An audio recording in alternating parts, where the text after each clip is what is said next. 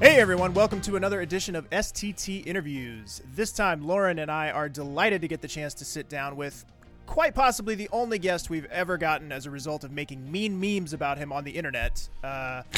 You know him best from his 47 appearances between 1999 and 2001, Dr. Dave himself, Mr. Eric Palladino. Eric, thank you so much for taking the time to talk with us today. Of course. I just wanted to set the record straight on the show.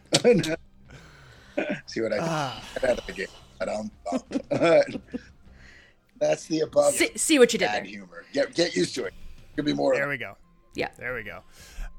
So let's start off right at the very beginning. How did you get your start as an actor? I started when I was very young. I was 12 and in New York, and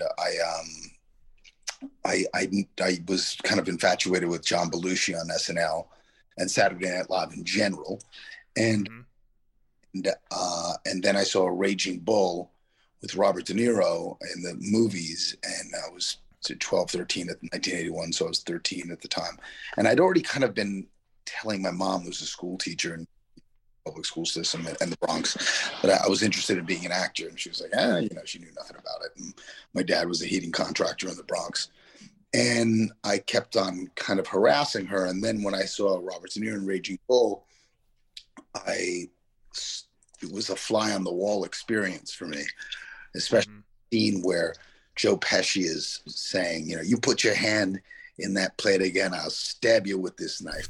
He said, and not that my family was aggressive in that way, but it just reminded me of my family in the Bronx. And I grew up in Yonkers, but my family's in the Bronx, and aunts and uncles and their apartments, and I just said, wow, that is part of my life. And if that's what, acting is, if I could really recreate that so people can have the experience I'm having now. And I really, at that young age, it hit me in that way. It kind of, and it was that, that aha moment. I said, no, this is definitely what I want to do. And then at that point, I just kind of harassed my mother further. She found school in New Rochelle. It wasn't even acting. It was like a kids, workshop acting class that happened at a church every Saturday in New Rochelle. And the thing that was crazy about it was those two teachers. There was like a scene study teacher and an improv teacher. Bill Green was one of them. Beverly J. Kenny was the other. She passed away. And so did Bill. But I was 13 and I started going there, and I did my first off Broadway show with that little workshop, Lion Theater on 42nd Street, like a year later. And the craziest part, to talk about like the full circle of things of is the wardrobe stylist, the assistant rather, on Marvelous Mrs. Maisel, which I've been working on for the last 4 years. She one day says to me, my boyfriend says that his dad was your first acting teacher 40 years ago. And, oh, wow. And I said, what's his name? And she says, Brandon Green. And I immediately, and I'm in a wardrobe fitting. I'm a very kind of emotional dude. So especially since I've become a dad, you know what I mean? And I immediately start welling up. And I go, well, I've looked for him over the years on Facebook, and he was like this kind of tall, thin African-American man that was like something very ethereal about him, and he beautiful dude that loved acting and loved teaching, and so it kind of he really affected my life, and so I said, his name's Brandon Green, and I said, can I see a picture of him? And she shows me a picture of him, and he looks just like his father. Skinny, beard. His dad had a beard. And then I said, can I call him? And so I called him right then and there. And we've subsequently become friends now. And he's been to the house. And we met like that week. I said, do you want to meet for a beer? I'd love to meet you. And then he had the play. He had the playbill from 1981 of the first show that I did. And he was 6 years old, this guy, when I was like, he said to me, he goes, oh, I remember looking up to you and being like, oh, he's actor, like, or whatever he said. That's so cool. And so that was my start. And I did that for about 3 years. And in high school, I went to an all boys Catholic high school in White Plains. And one of the reasons why I went there was John Voight and Alan Alda had gone. So I took 2 Yonkers to get there. And not that I studied acting there. I never studied acting there. I continued to do this like Saturday class throughout high school. And I hid it from a lot of my friends because it was the 80s. And my friends and I were like little street kids that were fighting trouble. And I didn't want them to know that I was an actor. And right. I think I was soft, Self-preservation. Yes. And so I did that. And then I went to Marymount Manhattan College, which was I went from all boys Catholic high school to an all girls Catholic college. And it was co-ed for theater dance majors because they needed men for the, for the production. So I guess they allowed that. And that was because I was like an 80s metalhead at that point, long hair, sang in rock bands for years. And that was like a wake up call for me because, Marymount was a very much like New York City's version of Sarah Lawrence. You know what I mean? Strong, independent women of the 80s. You know what I mean? And I was used to that because my mom, she was like, my dad barely graduated high school, and my mom had her master's degree from Lehman College. And I remember she dragging me to the campus in the Bronx when I was like 6 years old because she had nobody to babysit for, and I'd be in like a class with her, and then, so she was a pretty amazing woman, my mom. And so anyway, Marymount was a great experience. I went there for 4 years. Me and Moira Kelly were college graduates together. Moira Kelly, remember Cutting Edge, Toe Pick? Remember that movie? Yeah. Edge. And then after Marymount, I started working a couple of years out of school. And my first job was on Comedy Central, short attention span theater with Mark Maron. And I just did sitcoms mostly. And I'm going to get to ER. I did mostly sitcoms, and I was a comedy guy. I was like the Joey from Friends, you know what I mean? Dopey Italian. Yep. I could deliver a joke. And then I got this movie, U571, that shot in Rome and Malta. Yep. Conahey and all those guys, Jovi and Bill Paxton. And that was a game changer for my career because I was more of a comedy guy. And then I became like this drama guy, and I was back for 3 weeks after shooting that movie for 6 months in Rome and Malta. And I guess at that point I was kind of like, I had that hot actor thing on me, you know what I mean? Yeah. And I auditioned for ER. There was an audition to, Clooney had just left, and I auditioned for it, and I'll never forget, because I didn't, to tell you the truth, I didn't watch the show.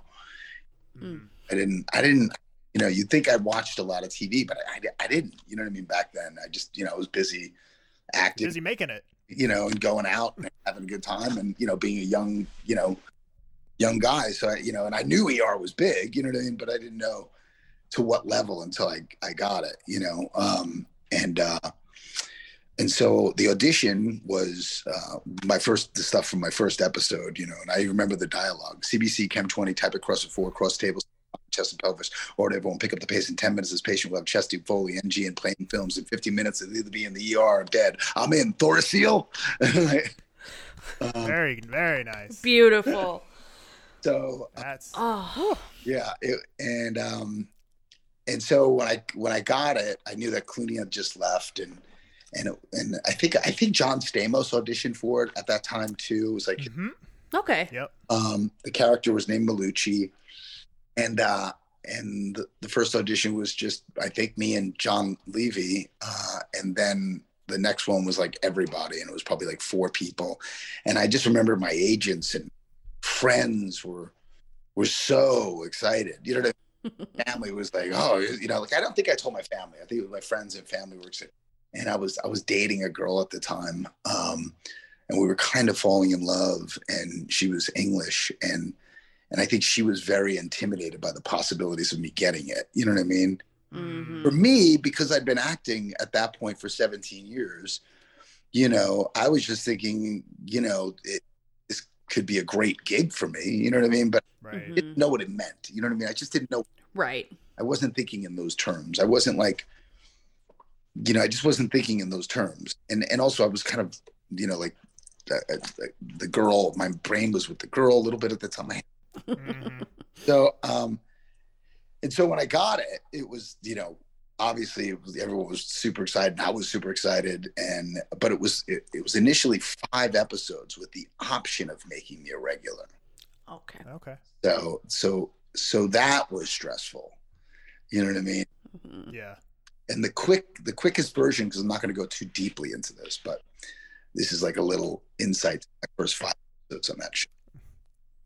I was heartbroken because the girl that I was in love with in England was breaking my heart. And so the first 5 episodes of that show, if you maybe notice that I'm skinny, I wasn't eating.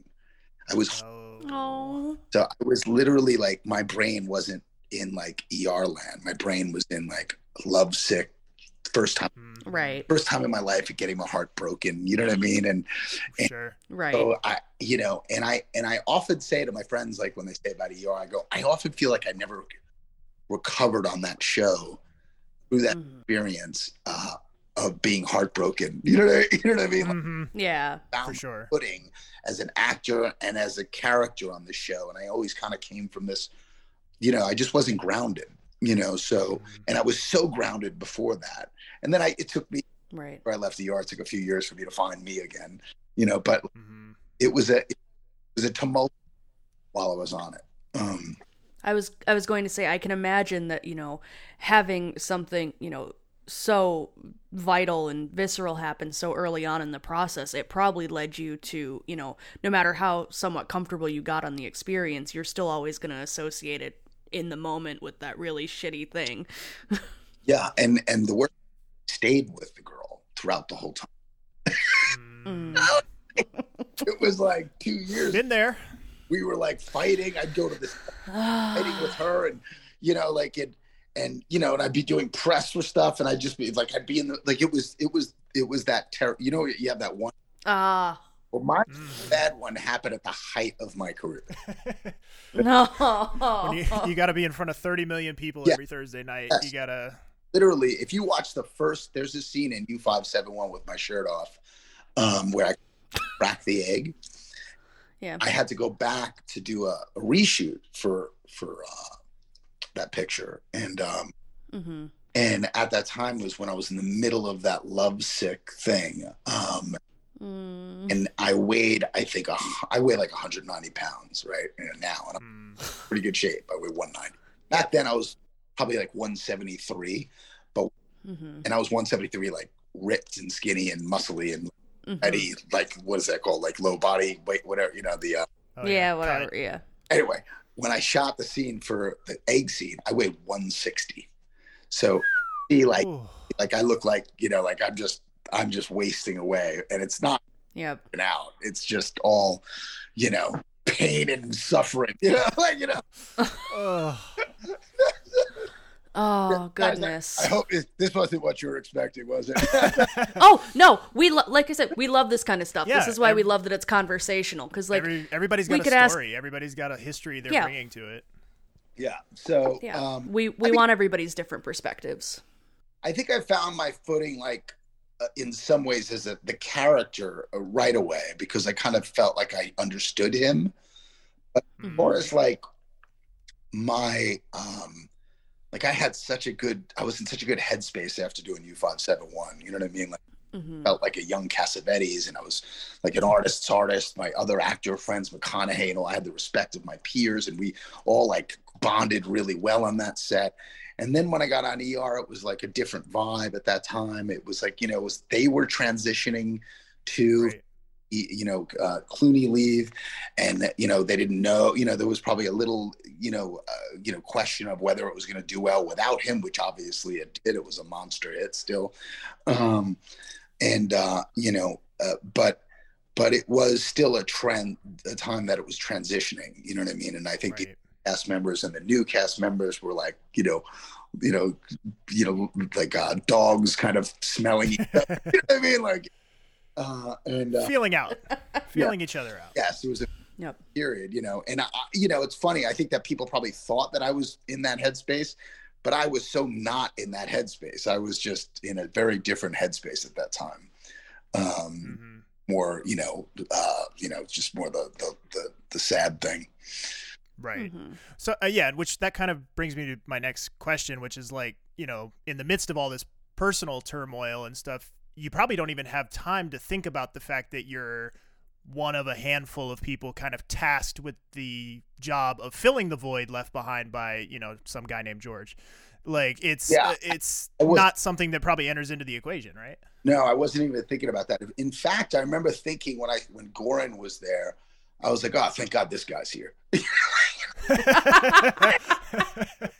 Like there was two things that happened at once. I was like, there was this little part of me was like, oh, I thought they were going to maybe throw the ball to me to do the clean.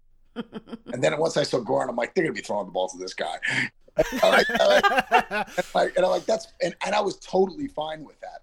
I think for me, I did want to have more, and that was part of like, I think why I didn't stay on that show. It was definitely why I didn't stay on that show. We'll get to that. I wanted just more, like layers to him as opposed to just being the you know what I mean? Yeah. Yeah. I love the comedy part of him, and a lot of that was written by Scott Gemmell. And Scott and I are buddies, and that character on NCIS LA that I do, Sabatino, in many ways, if you watch Sabatino on NCIS LA, it's an extension of Malucci. So those two characters are very similar, and it's no accident that Scott Gemmell, right, the guy behind that, although I think Neil Baer created Malucci, I think Scott voice the most, you know what I mean? Sure. And so I'll always be indebted to Scott, because like that I love Malucci's his disconnect of emotion, but I also loved and wanted to find that out and mine for that as the character grew, and we never really had that opportunity, and that with that show. And I think had I been in a better headspace, the audience would have found that out. And I think love gypped the audience. Fair. We actually we have some good segues for that when we talk about that a little bit more in depth in your later seasons. But I'm curious, what was the learning curve like for you with all the complex medical terminology and fast-paced dialogue coming into the show?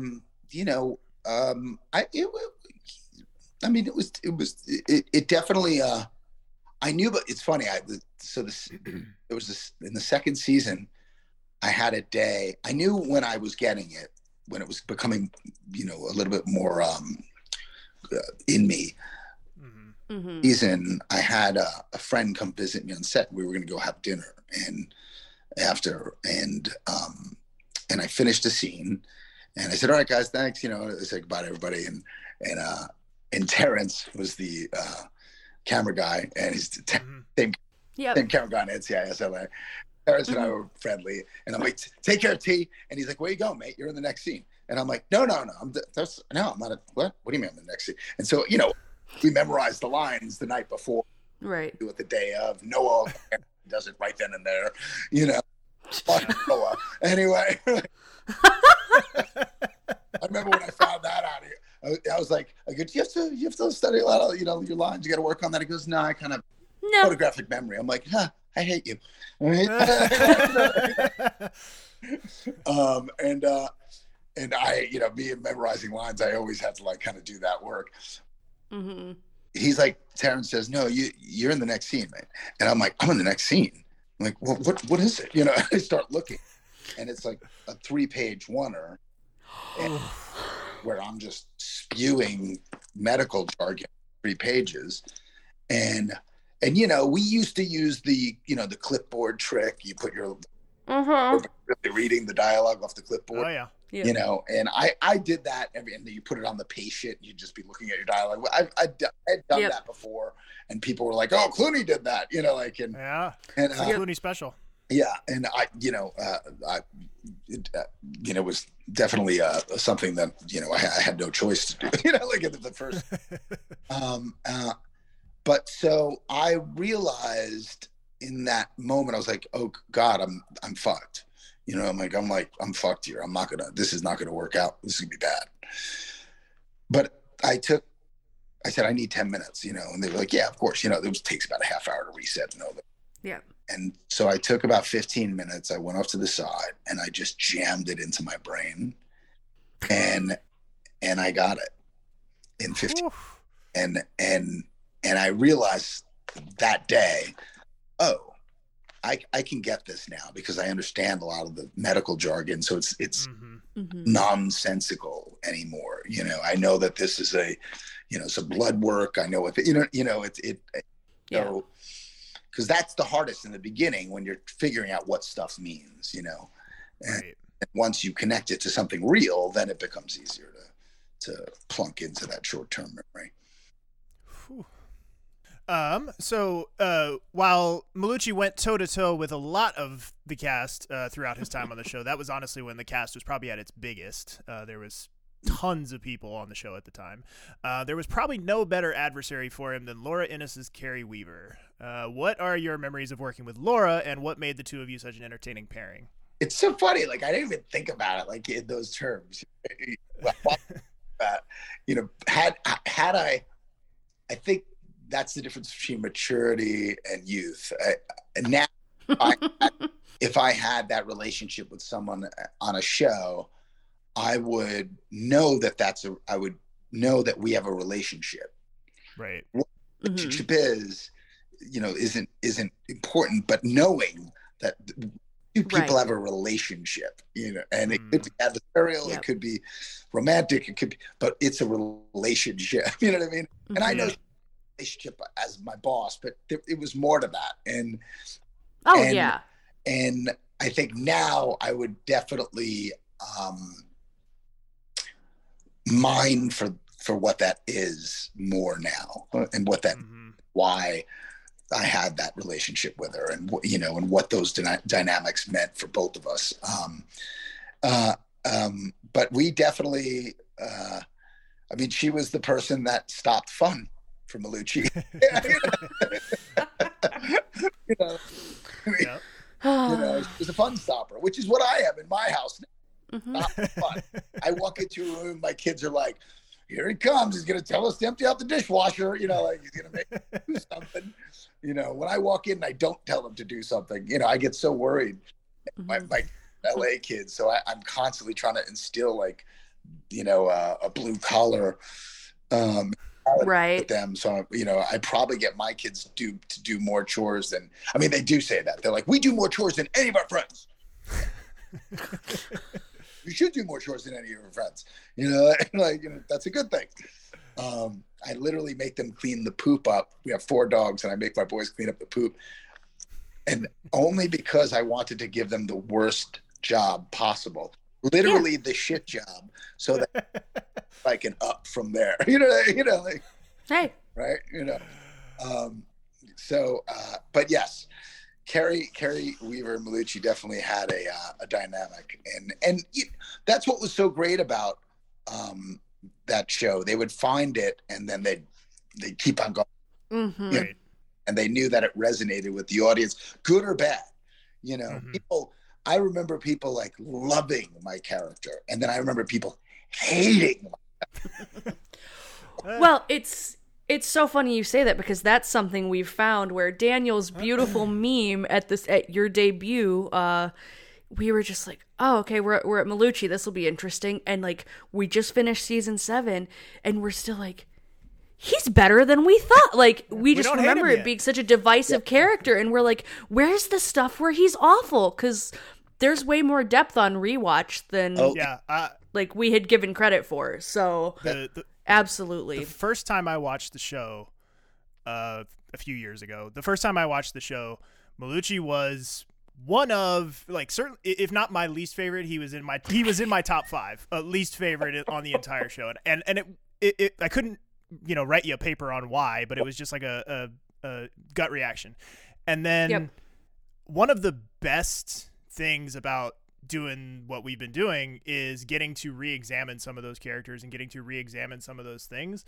Absolutely. And I've done a complete 180 on that character where I've gone from being like, I can't wait for this fucking asshole to leave, to like, to now I'm like, holy shit, he's one of the biggest missed opportunities in the entire 15 seasons. Like they had another, maybe not in exactly the same ways, but they had another Clooney type character on their hands, and it just they never figured out how to give voice to it. Have you talked to my mom recently? Like, what's happening?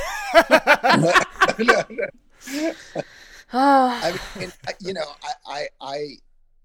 it's sort of what I was fighting for by the end of the second season. All right. I wasn't wanting to not be the guy that we've,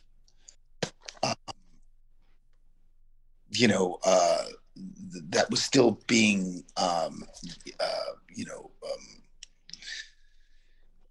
created. Really, I didn't want, because it was still in the creation phase, right? Right. If he was going to be there for 10 years, we would have gotten there, right? Yeah. Yep. What's the character? I don't watch Grey's Anatomy, but I imagine it's like that one dude that's on Grey's Anatomy. Oh, we don't have our Grey's Anatomy expert, but I know probably Alex Karev is probably who we're thinking of. But anyway, Lizzie is obsessed with Grey's Anatomy, so we leave all of that to...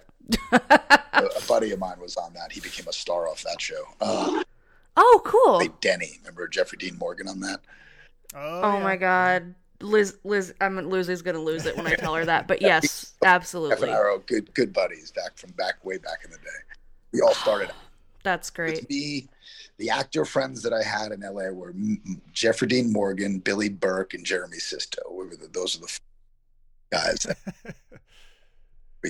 That's an excellent like unknown connection. I never would have made that guess. So poker together and hung out at a bar called Daddy's on Vine, which is where they knocked it down and put a W in. Yeah. Yeah. We just had him in an episode like a few months ago. Like he was he played a firefighter, got his legs cut off. Who? Jeffrey Dean Morgan. He was in it's in one of the seasons you're on, I think season 7. And he's but completely different set. Right. So. Like I don't think you two interact in the episode at all, but like he No. Yeah, no. the whole time we're like watching it and we're going like, it's Jeffrey Dean Morgan, like do something with him, and like he just spends the whole episode just like, pinned underneath a train or something. Yeah, like, yeah. Well, he was still like, Jeff really kind of found his 10,000 hours by the time he was in his like 40s. You know what I mean?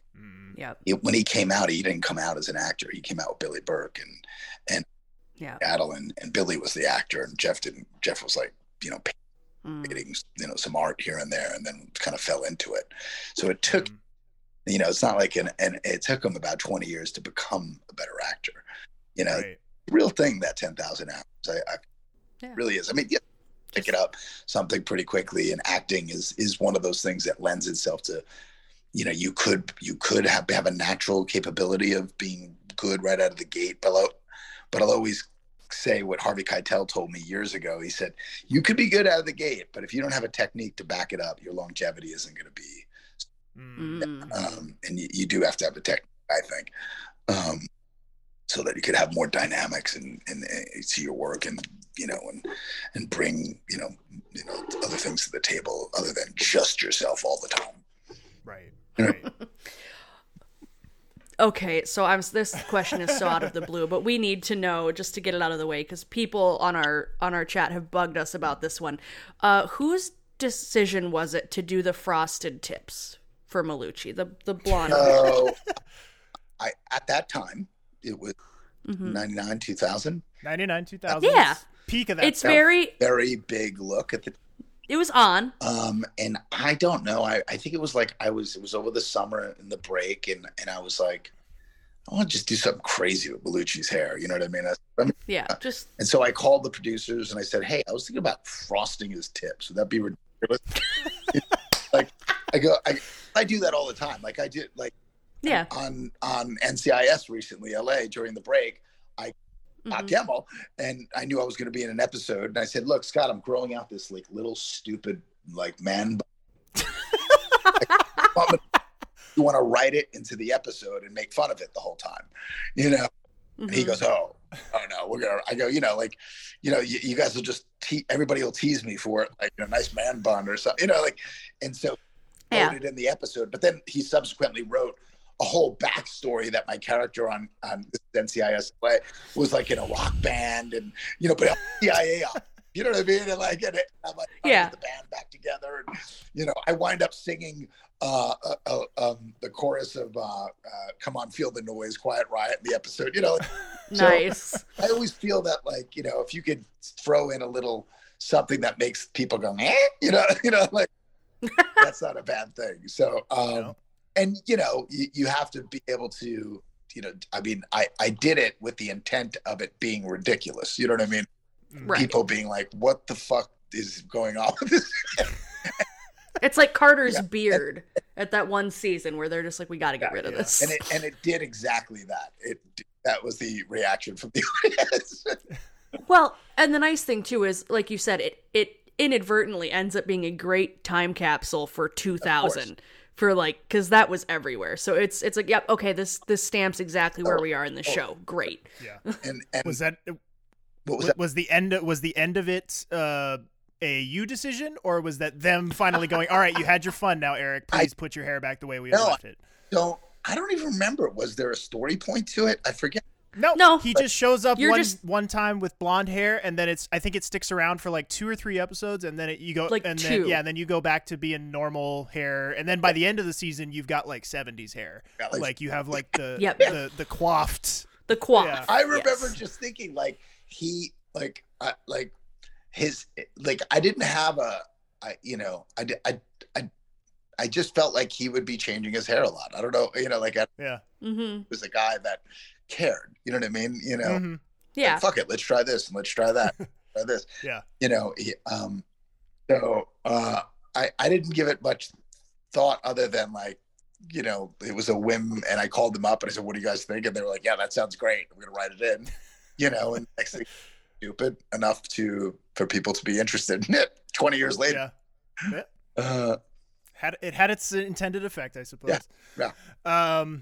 So who shifting gears away from your hair for a moment, who were some of your favorite guest stars to have on set during your time on the show, if there are any that stand out? Alan Alda was obviously, the home run. He's a big one. He went to my high school. Right. Mm-hmm. When I got to work with him, it was like another full circle moment. You know what I mean? Like, he was this guy that went to Stepanak High School, and I was like, oh my God, I'm actually working with the dude that, like, one of the went to this high school, and also I was a huge fan of MASH, obviously, and I mean, I was obsessed with that show and him on it. But I have an Alan Alda story. Interesting, you should mention that. So as soon as I start working with him, the first like week or whatever, I tell my mom, and she's like, you told him you went to Stepanak, right? Did you tell him? Like, yeah, Mom, I'm going to tell him. Of course I'm going to tell him. You know what I mean? But I'm not going to walk up to him day one and be like, I went to Stepanak. I got to be cool. About this.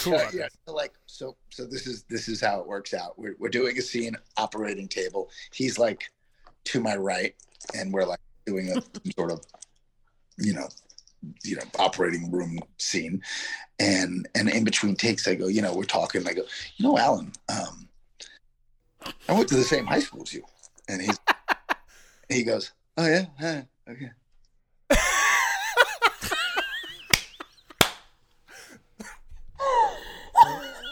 Oh man.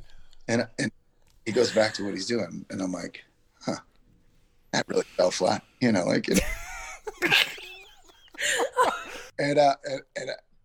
then I'm like, oh, okay. And then, we continue the scene, and he doesn't say anything else to me. And I'm like, we go break for lunch, and he says, Eric, you wanna go get lunch with me at the commissary? And I'm like, yeah, Alan, I want to get lunch with you. Like, in my mind, I'm like, Alan, hold on. Well, yes, I want to get lunch. Yeah. So we go to have lunch. He and I were sitting at the table, just the two of us having lunch, and halfway through, I'm like, I gotta say this, Stepanak. I go, I don't understand. I mentioned before, at this when we were shooting that I went to the same high school as you, Stepanak. And he went, what? And I said to you before that I went to the same school. Stepanak High School. They, your alma mater. And he's like, oh, you went to Stepanak? And I'm like, yeah. And he's like, which ear did you say that in? I go, what?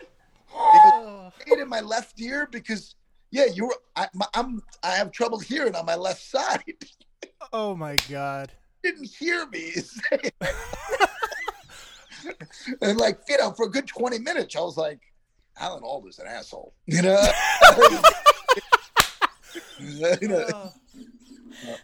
Oh man.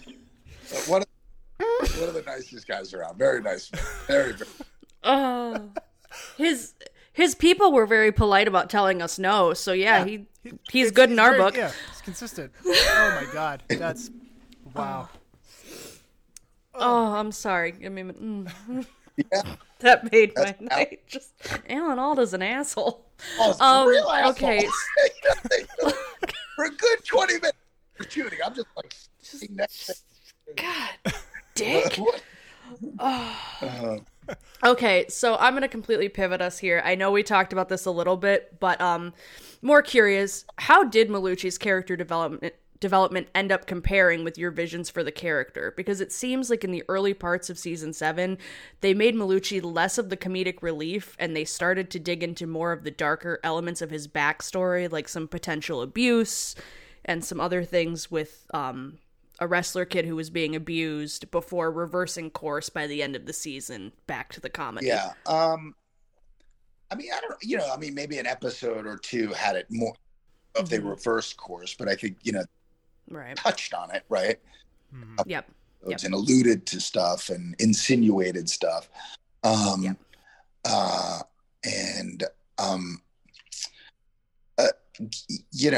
I think that, again, it was one of those things that we never really got the horse out of the, you know what I mean?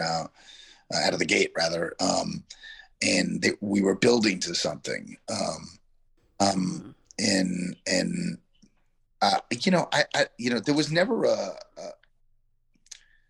was never a time where it was like, oh, I know at some point we'll probably want to cover like why I didn't continue. Well, two more questions. More questions. Go ahead. Because there is a lot, of course, tied up in the end of your time on the show. But before we get there, which director, if any, did you find the most motivating to work with, or who did you feel like got the best out of you? I mean, Jonathan Kaplan for me. Yeah. Kaplan. I mean, I adore that man. He would yell at you and scream at you, but and I know some people, got really rattled by that and offended, but, I came from a, New York Italian, Armenian, I'm half Armenian, half Italian. And we weren't like the cliche, like Italian family. I'm probably more the cliche in this family, this version, But my dad was a pretty chill guy, but there was like, Eric, come for dinner, so I was used to people barking commands, Yeah. It felt familiar. It didn't feel, what's wrong with this guy? Right. And I'll never forget also when I auditioned for Malucci at the final audition, he was looked like Santa Claus. And after I did my audition, he just looked at me quietly and slyly. He didn't want anybody else to see it. And he just went. I was like, oh my God, did I just get this show? You know what I mean? I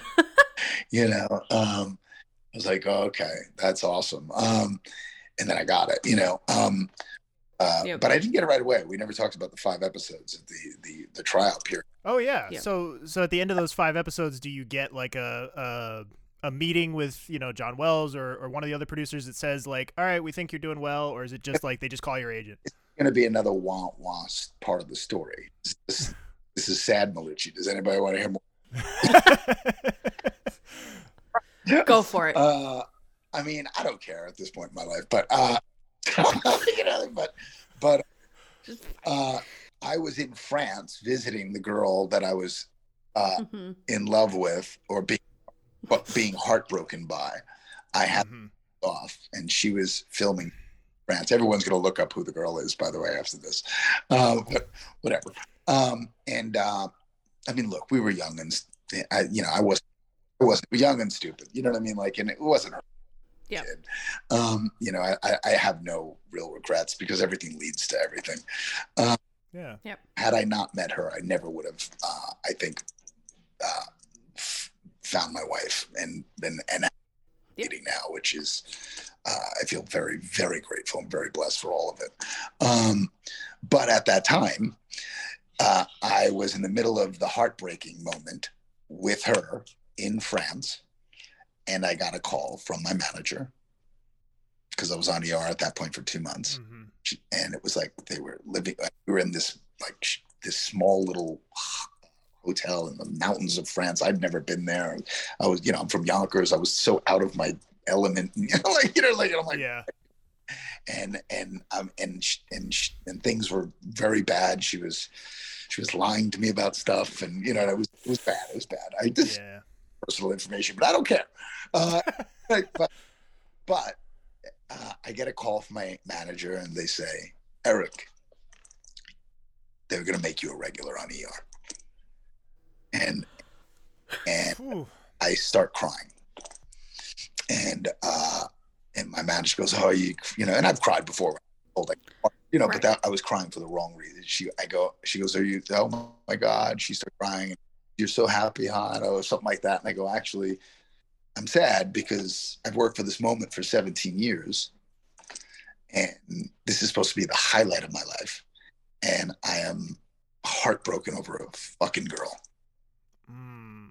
And so I remember being like those two diametric feelings, you know what I mean? And but it's true. And the valuable lesson that I learned, and like once I had time away from that period was, for me, the business is always going to be second for me.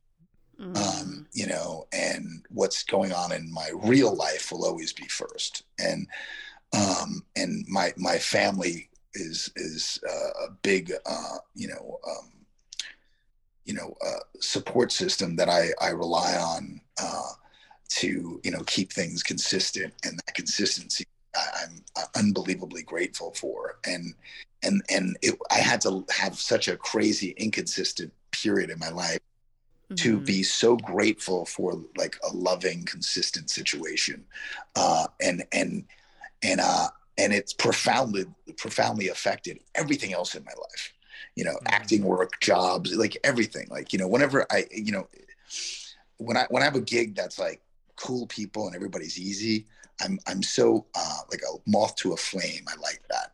You know what I mean? Now, whereas when I was younger, I liked craziness. You know what I mean? I was like, I got drawn to that a little bit more. So, that experience, that was Sad Malucci, and then Sad back as a new hire, and I got that, and I was like, let me be sad everywhere, Let me feel my feelings. Let's lean into this. And they were like, no, Malucci has no feelings. We want him to be funny. That's it. That's right. Funny man fall down. That's all. I know. I was like, but I have feelings. I'm ready to express. Let me have the drama. I'm much happier with one. That hurt my feeling. The one. So then I got the gig, and then the rest was history after that. Yep. And now we can dig into season 8 and your departure. Did you come back to season 8 with the expectation that you'd be there the whole season, or was it always the plan for you to move on early in the season? In between every season, you'd go and you'd talk to John Wells and whoever was like executive producer at the time, and you'd have a conversation about how last season went, how you like being there, blah blah blah blah. And so in between season 7 and 8, we had that conversation, and I was pretty vocal about feeling like I wanted to do more as a character, but not like just more like I just kind of feel like I'd like to be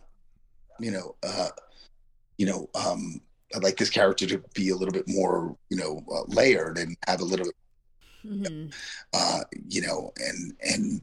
at that time, I don't think that the writers kind of saw it that way. They just kind of wanted what he was.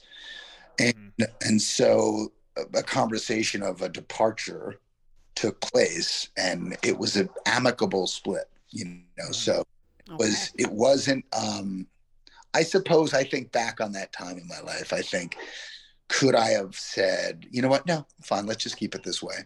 And I would have stayed on that show. And the reality is, if I stayed on the show, they would have dove into this character over the next. Who knew the show was on for another 10 years? Right. That you had the time for that. Yes, to who happen. knew? You know what I mean? It seemed like that was never going to happen. You know what I mean? And that was the vibe I was getting to from them, which was, this is how we see the character, and it's just going to kind of be a guy that comes in, stirs the pot, and leaves. Right. Had I had a family and responsibilities at the time, I would have said, that's fine, let's keep on going. You know what I mean? But family, I was a bachelor, I had money in the bank, and I was in the and also my character was really like there was real strong feelings about him. You know what I mean? And and it was kind of true too. I was getting worried that once I left the show, I would be stuck in that role of like the asshole guy all the time. And subsequently, when I left the first 2 years, it was that every role that came across my table was, and I didn't get back to sitcoms and comedy, like those doors shut for me. Meanwhile, before I had ER, I had a comedy development deal with NBC in the height of the 90s for comedy, you know what I mean, for sitcoms. So the first 2 years after I remember meeting casting directors, and they, like, one casting director I'll never forget was like, wow, you're really nice. I thought you were an asshole. And what do you mean? They're like, well, I just heard that you were like not nice and kind of an asshole. And I was like, that's my character. Do I need to explain to a casting director the concept of a fictional character? Yeah, I remember someone saying that to me. I'm not gonna. I don't remember who it was. It might have been like, I don't know, that stayed in the business, but and certainly, no casting director worth their salt would think that way, but this person did.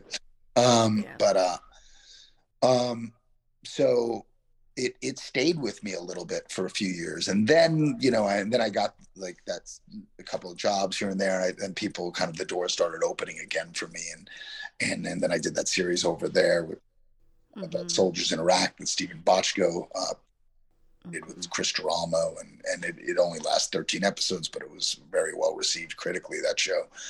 And now it's just been, I'm kind of becoming a character actor now. It's after all years, but which I love. I mean, good thing to be. I've always been a character actor in many ways, but I've never been a leading man guy, but especially back in those days, I was always too ethnic. You know what I mean? Those white guy, and I was like, okay, cool. Like I'm Italian, Armenian, I guess that makes sense. And then now I'm not ethnic enough. I was gonna say, I so wouldn't have pegged that, but I guess you're right. Mid early 90s, that would have made sense. But also, I don't know how anybody could ever assume you're an asshole with how graciously you responded to our shit posts. So, like, oh my god, it actually it makes me it makes me like shine bright inside when yeah. Well, we were mid-recording, and Daniel looked at... I'm just going to tell this story real quick. And Daniel looks down at his phone, and he goes, oh, shit, somebody tagged Eric Palladino in that. Well, it doesn't happen often. We say a lot of stupid shit, and it usually doesn't get back to the people we're saying it about. Well, let the audience know what you're referring to, because maybe they don't know. I post a lot of memes on our Instagram account, and we posted a meme for the beginning of season 6, and it was season 6 is, like you said before, a time of transition, lots of new characters coming in, and I made this like kind of like Brady Bunch looking meme where it was like a tiled listing of all the new characters, and it was one of those ones where it was like, we're really excited about all these new people, and then right smack in the middle is Eric, and right smack in the middle, on top of his face, we just put "not you," and and within like I would say less than 12 hours after we posted that, somebody snitch tagged us in the comments, and then, like she said, we were in the middle of recording an episode, and the whole episode came to a screeching halt because we were like, oh shit, I think we're in trouble. Like, I think like, and then like, you know, you couldn't have been nicer about it. Like, you couldn't have been cooler about it. And it was just like, it really, like we get teased by our friends who, listen to the show. Like, we get teased by our friends all the time that like our opinion on Malucci changed overnight after that interaction. Okay. Like we were talking mad shit on the podcast before on episode one of when season Malucci 6, showed up. When you make your debut, we had a whole list of Malucci facts where these like I'm trying to remember what the ones were off the top of my head, but it was like he thinks just asking questions, bro, is a diagnosis, like that kind of thing. Like we just were like roasting your character, and then overnight after that interaction, it all went away. Like it was like, oh, we love this guy now. We totally roast the character still. Refrain from that. You know, just know that, you know, the target on your head isn't coming from me. It's going back to my mom. She's coming after you. Somewhere, lady in Yonkers that's, you know, coming for Daniel. All right, that's, you know, I'd be honored. We get it. Yeah. Obviously, your emotions at the time were like, I don't feel like I'm being creatively fulfilled by this character. I feel like I might do better out there on the world out of my own for a while. Was there a point during that 2-year lull where you went, oh, fuck, I might have made a huge mistake? I mean, it's weird because at that time, also, even though I was working, you know what I mean, just not as much as I wanted to be, not on right. I wanted to be working on as well. But months after the show was over, I had broken up with the girl. And my life immediately got significantly better again. So I was riding on this like high, you know, so I wasn't thinking about ER. I was just like, oh God, is this world is like, you know what I mean? Like, you know, like, you know, clouds parted. Yeah. You know, it was a very, you know, I remember my friends took me, I always tell this story. My friends took me out for a margarita the day I left, right? You know, we were living together, but I left. And then when I came back from being out with my friends, she would be gone. We were, you know, like, that's how we worked it out. And it was it was the least dramatic thing we'd ever done, was the breakup. And so I went out with my friends, and my buddy was like, he picked me up and he goes, "Are you okay, dude?" You know, this is after 2.5, you know, like, and I'm like, I think I'm great. But I'm like, I think so. And then we went up the street. There's this Mexican restaurant called Luciel Adobe's, and he ordered me a margarita, and then my other buddy showed up, and you know, it's like my first time. And one of my best friends was always so mad at me. He was like the buddy that would have gone on all those awesome trips that ER sent me on. But the girl went instead of him, so he was bitter for 3 years about it. He was like, I could have went to New Zealand, you know, like, you know, first, you know, like. So when I had that margarita, he handed me a margarita, and I tasted it, and I remember thinking, that is the best margarita I've ever had in my life, because it was like it was like the Braveheart moment, freedom! You know, like, you know, so yeah, that first year afterwards, it was a lot of elation, to be honest with you, but it wasn't related. It was right. Again, personal life is really the most important thing. If the person is there, like, you know, I would love to have my big hit show. It would be great to have a huge, I mean, Marvelous Mrs. Maisel was nothing to, you know, but I wasn't a regular on it, but I would love series regular, big hit show. And that would be awesome. But that doesn't change my day. Right. You know, that doesn't change who I am. It doesn't change my day. My day is about my family and my kids. And I love acting. I've been doing it now for over 40 years, and it's definitely who I am.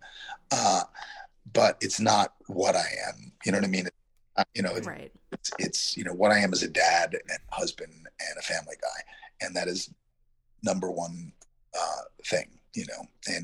And acting, I'm still passionate about it. I still love it. I still love auditioning. I mean, it's crazy to say that. I still love reading for different roles, and I often think, had I stayed on ER for another 7 years, I wouldn't be the actor I am today, because over those 7 years, I played probably 25 different characters. Right. Arsenal in this backpack of characters, and you know what I mean. And I just learned a lot about myself over those years, and I think I became a more layered, person and actor because of it. So yeah, I don't have any regrets though. There's none to be had. That decision. I like to have the money that I would have made, and then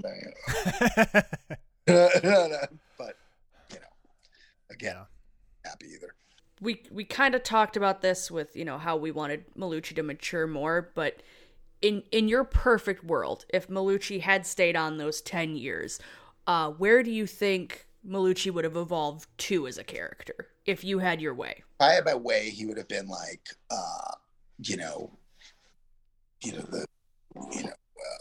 not the chief, but like that chief resident, like the chief or the attending, the chief attending, that it, like yeah. And then I would be like a total asshole to the students. Yep. You know what I mean? Cool. Back, that's the role I would want to play. But then almost like an act. Like everyone else, the older doctors would be like, you still fucking with them? I'm like, yeah, it's great. They all know that it's an act. It's kind of like with my wife, like, and the kids, like, I'll sometimes yell at my kids, and my wife would be like, she'll be like looking at me, and I'm like, oh, it's fine. Because I'm trying to like get them to wake up, get to it, do the thing you need to do. Yep. I would love to be that, but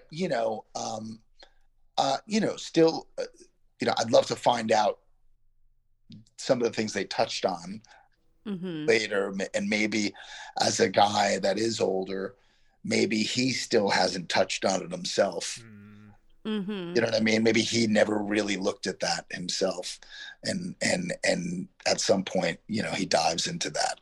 I think he should be fun, funny, irreverent, silly, a goofball. And I think some of it, I wouldn't want him to be so different. I'd still want him to be a guy, but like just a mature version of that guy. Yeah. Yeah. It's like light side Romano almost. Yeah, exactly. Yeah. It's funny.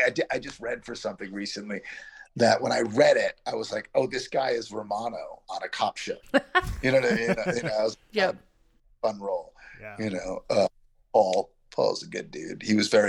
Paul was very sweet to me, and as was Tony. He's very, very sweet men, both of those guys. Yeah. And Noah and I just had dinner for the first time. Saw each other for the first time right before COVID hit. We went out to dinner, and not hit, but like everything was shut down. Literally the next day, all restaurants and everything shut down the next day. We went out to dinner with another actor buddy of ours, a mutual friend, Don Wallace, and he's Noah, and he was like, you should go out with Noah. And I'm like, I haven't seen the dude in 20 years.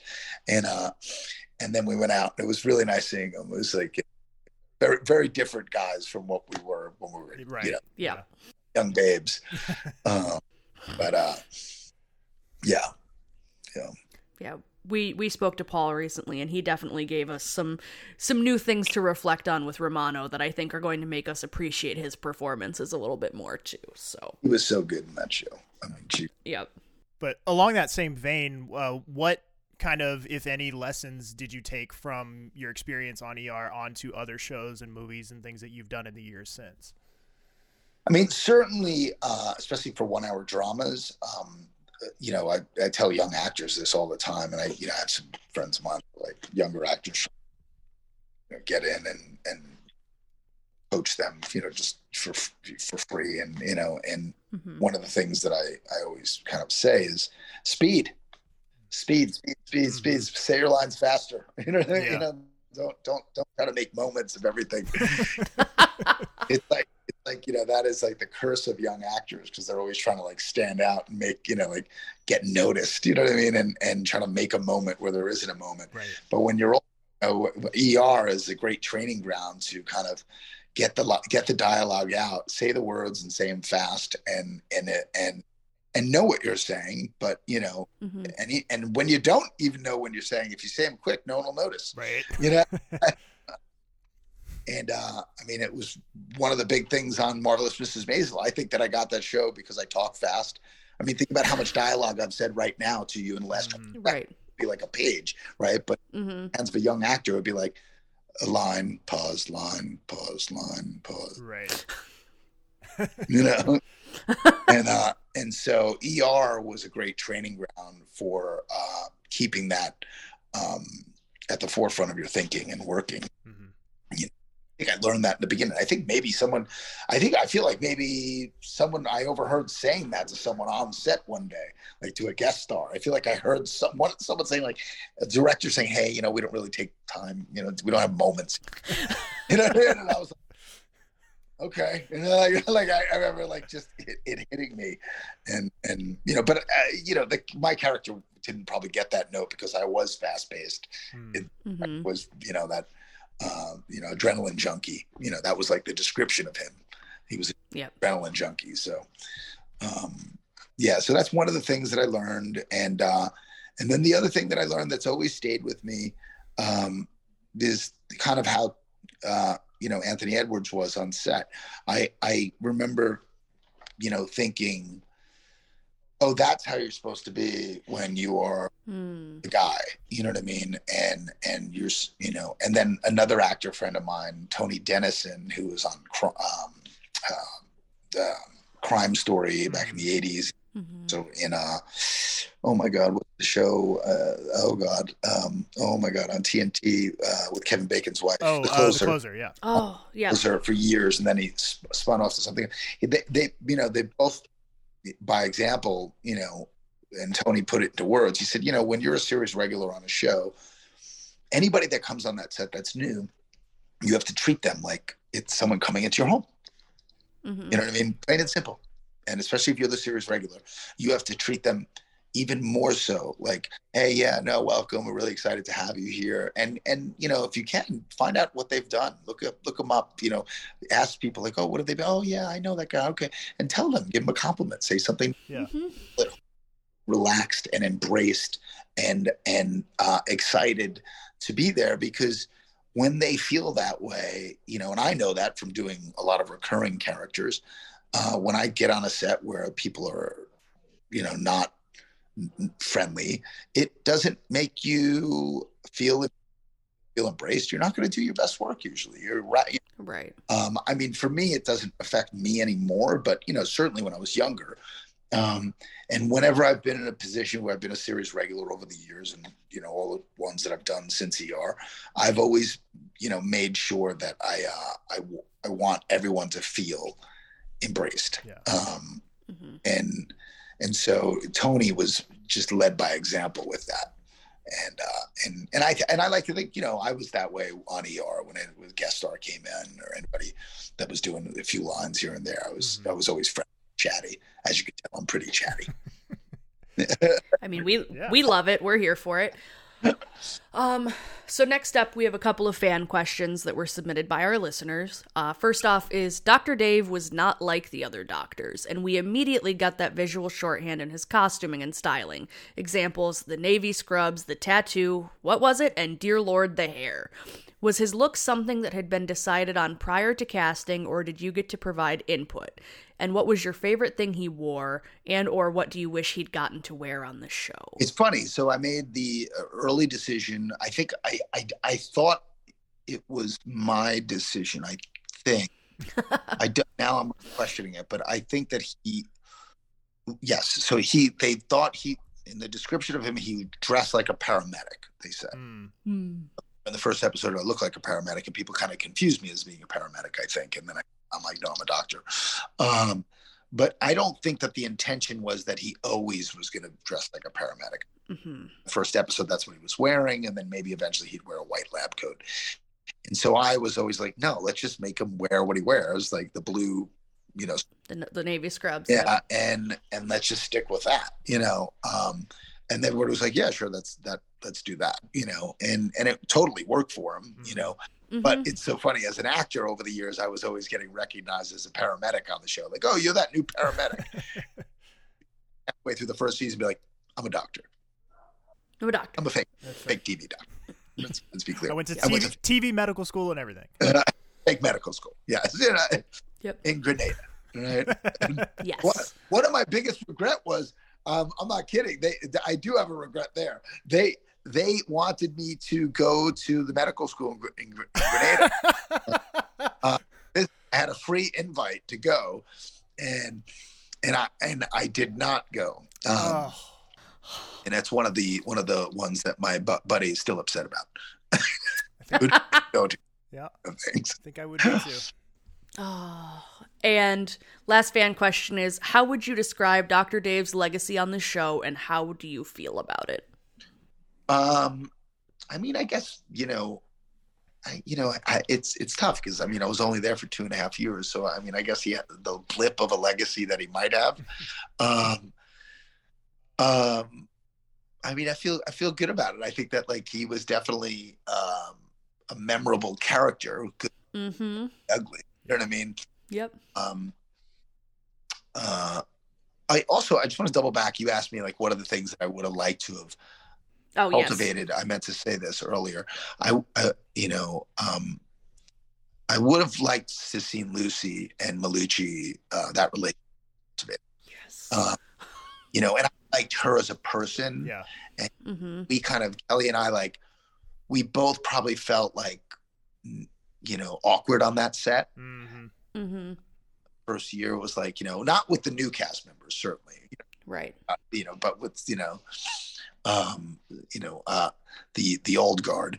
It was of that. There was the old guard and the new guard, and that first year it was very much that way. And and Kelly and I, like, I just I liked her, and I thought we would have an interesting dynamic because she's not, you know what I mean? Yeah. But I thought that had we kind of developed the she could have kind of dug into Malucci with her person. Yeah. You know what I mean? And out in him, that could have been very interesting to watch. And and I could have brought something out in her, to make her kind of a little bit less, maybe kind of buttoned up, So that it's kind of like the cliche romantic comedy of these two people. We were diametrically opposed. Yeah. We'd probably rather that than whatever they tried to do with her and Carter. So we're on board. I same way. You know what I mean? When I watch it, I'm like, oh, this is kind of weird. These two together, they're too similar. Yeah. Some way. But it is what it is. That's one thing I would like to change. So absolutely. One final question that we make a habit out of asking everybody we talk to. What do you think it is important for fans of ER to know about it from your unique perspective? In other words, when you think back on your time on the show, what would you want fans to know about the experience that wouldn't necessarily be clear just from watching? I guess at the end of the day, it's really about, the doctors and how incredibly heroic they are, and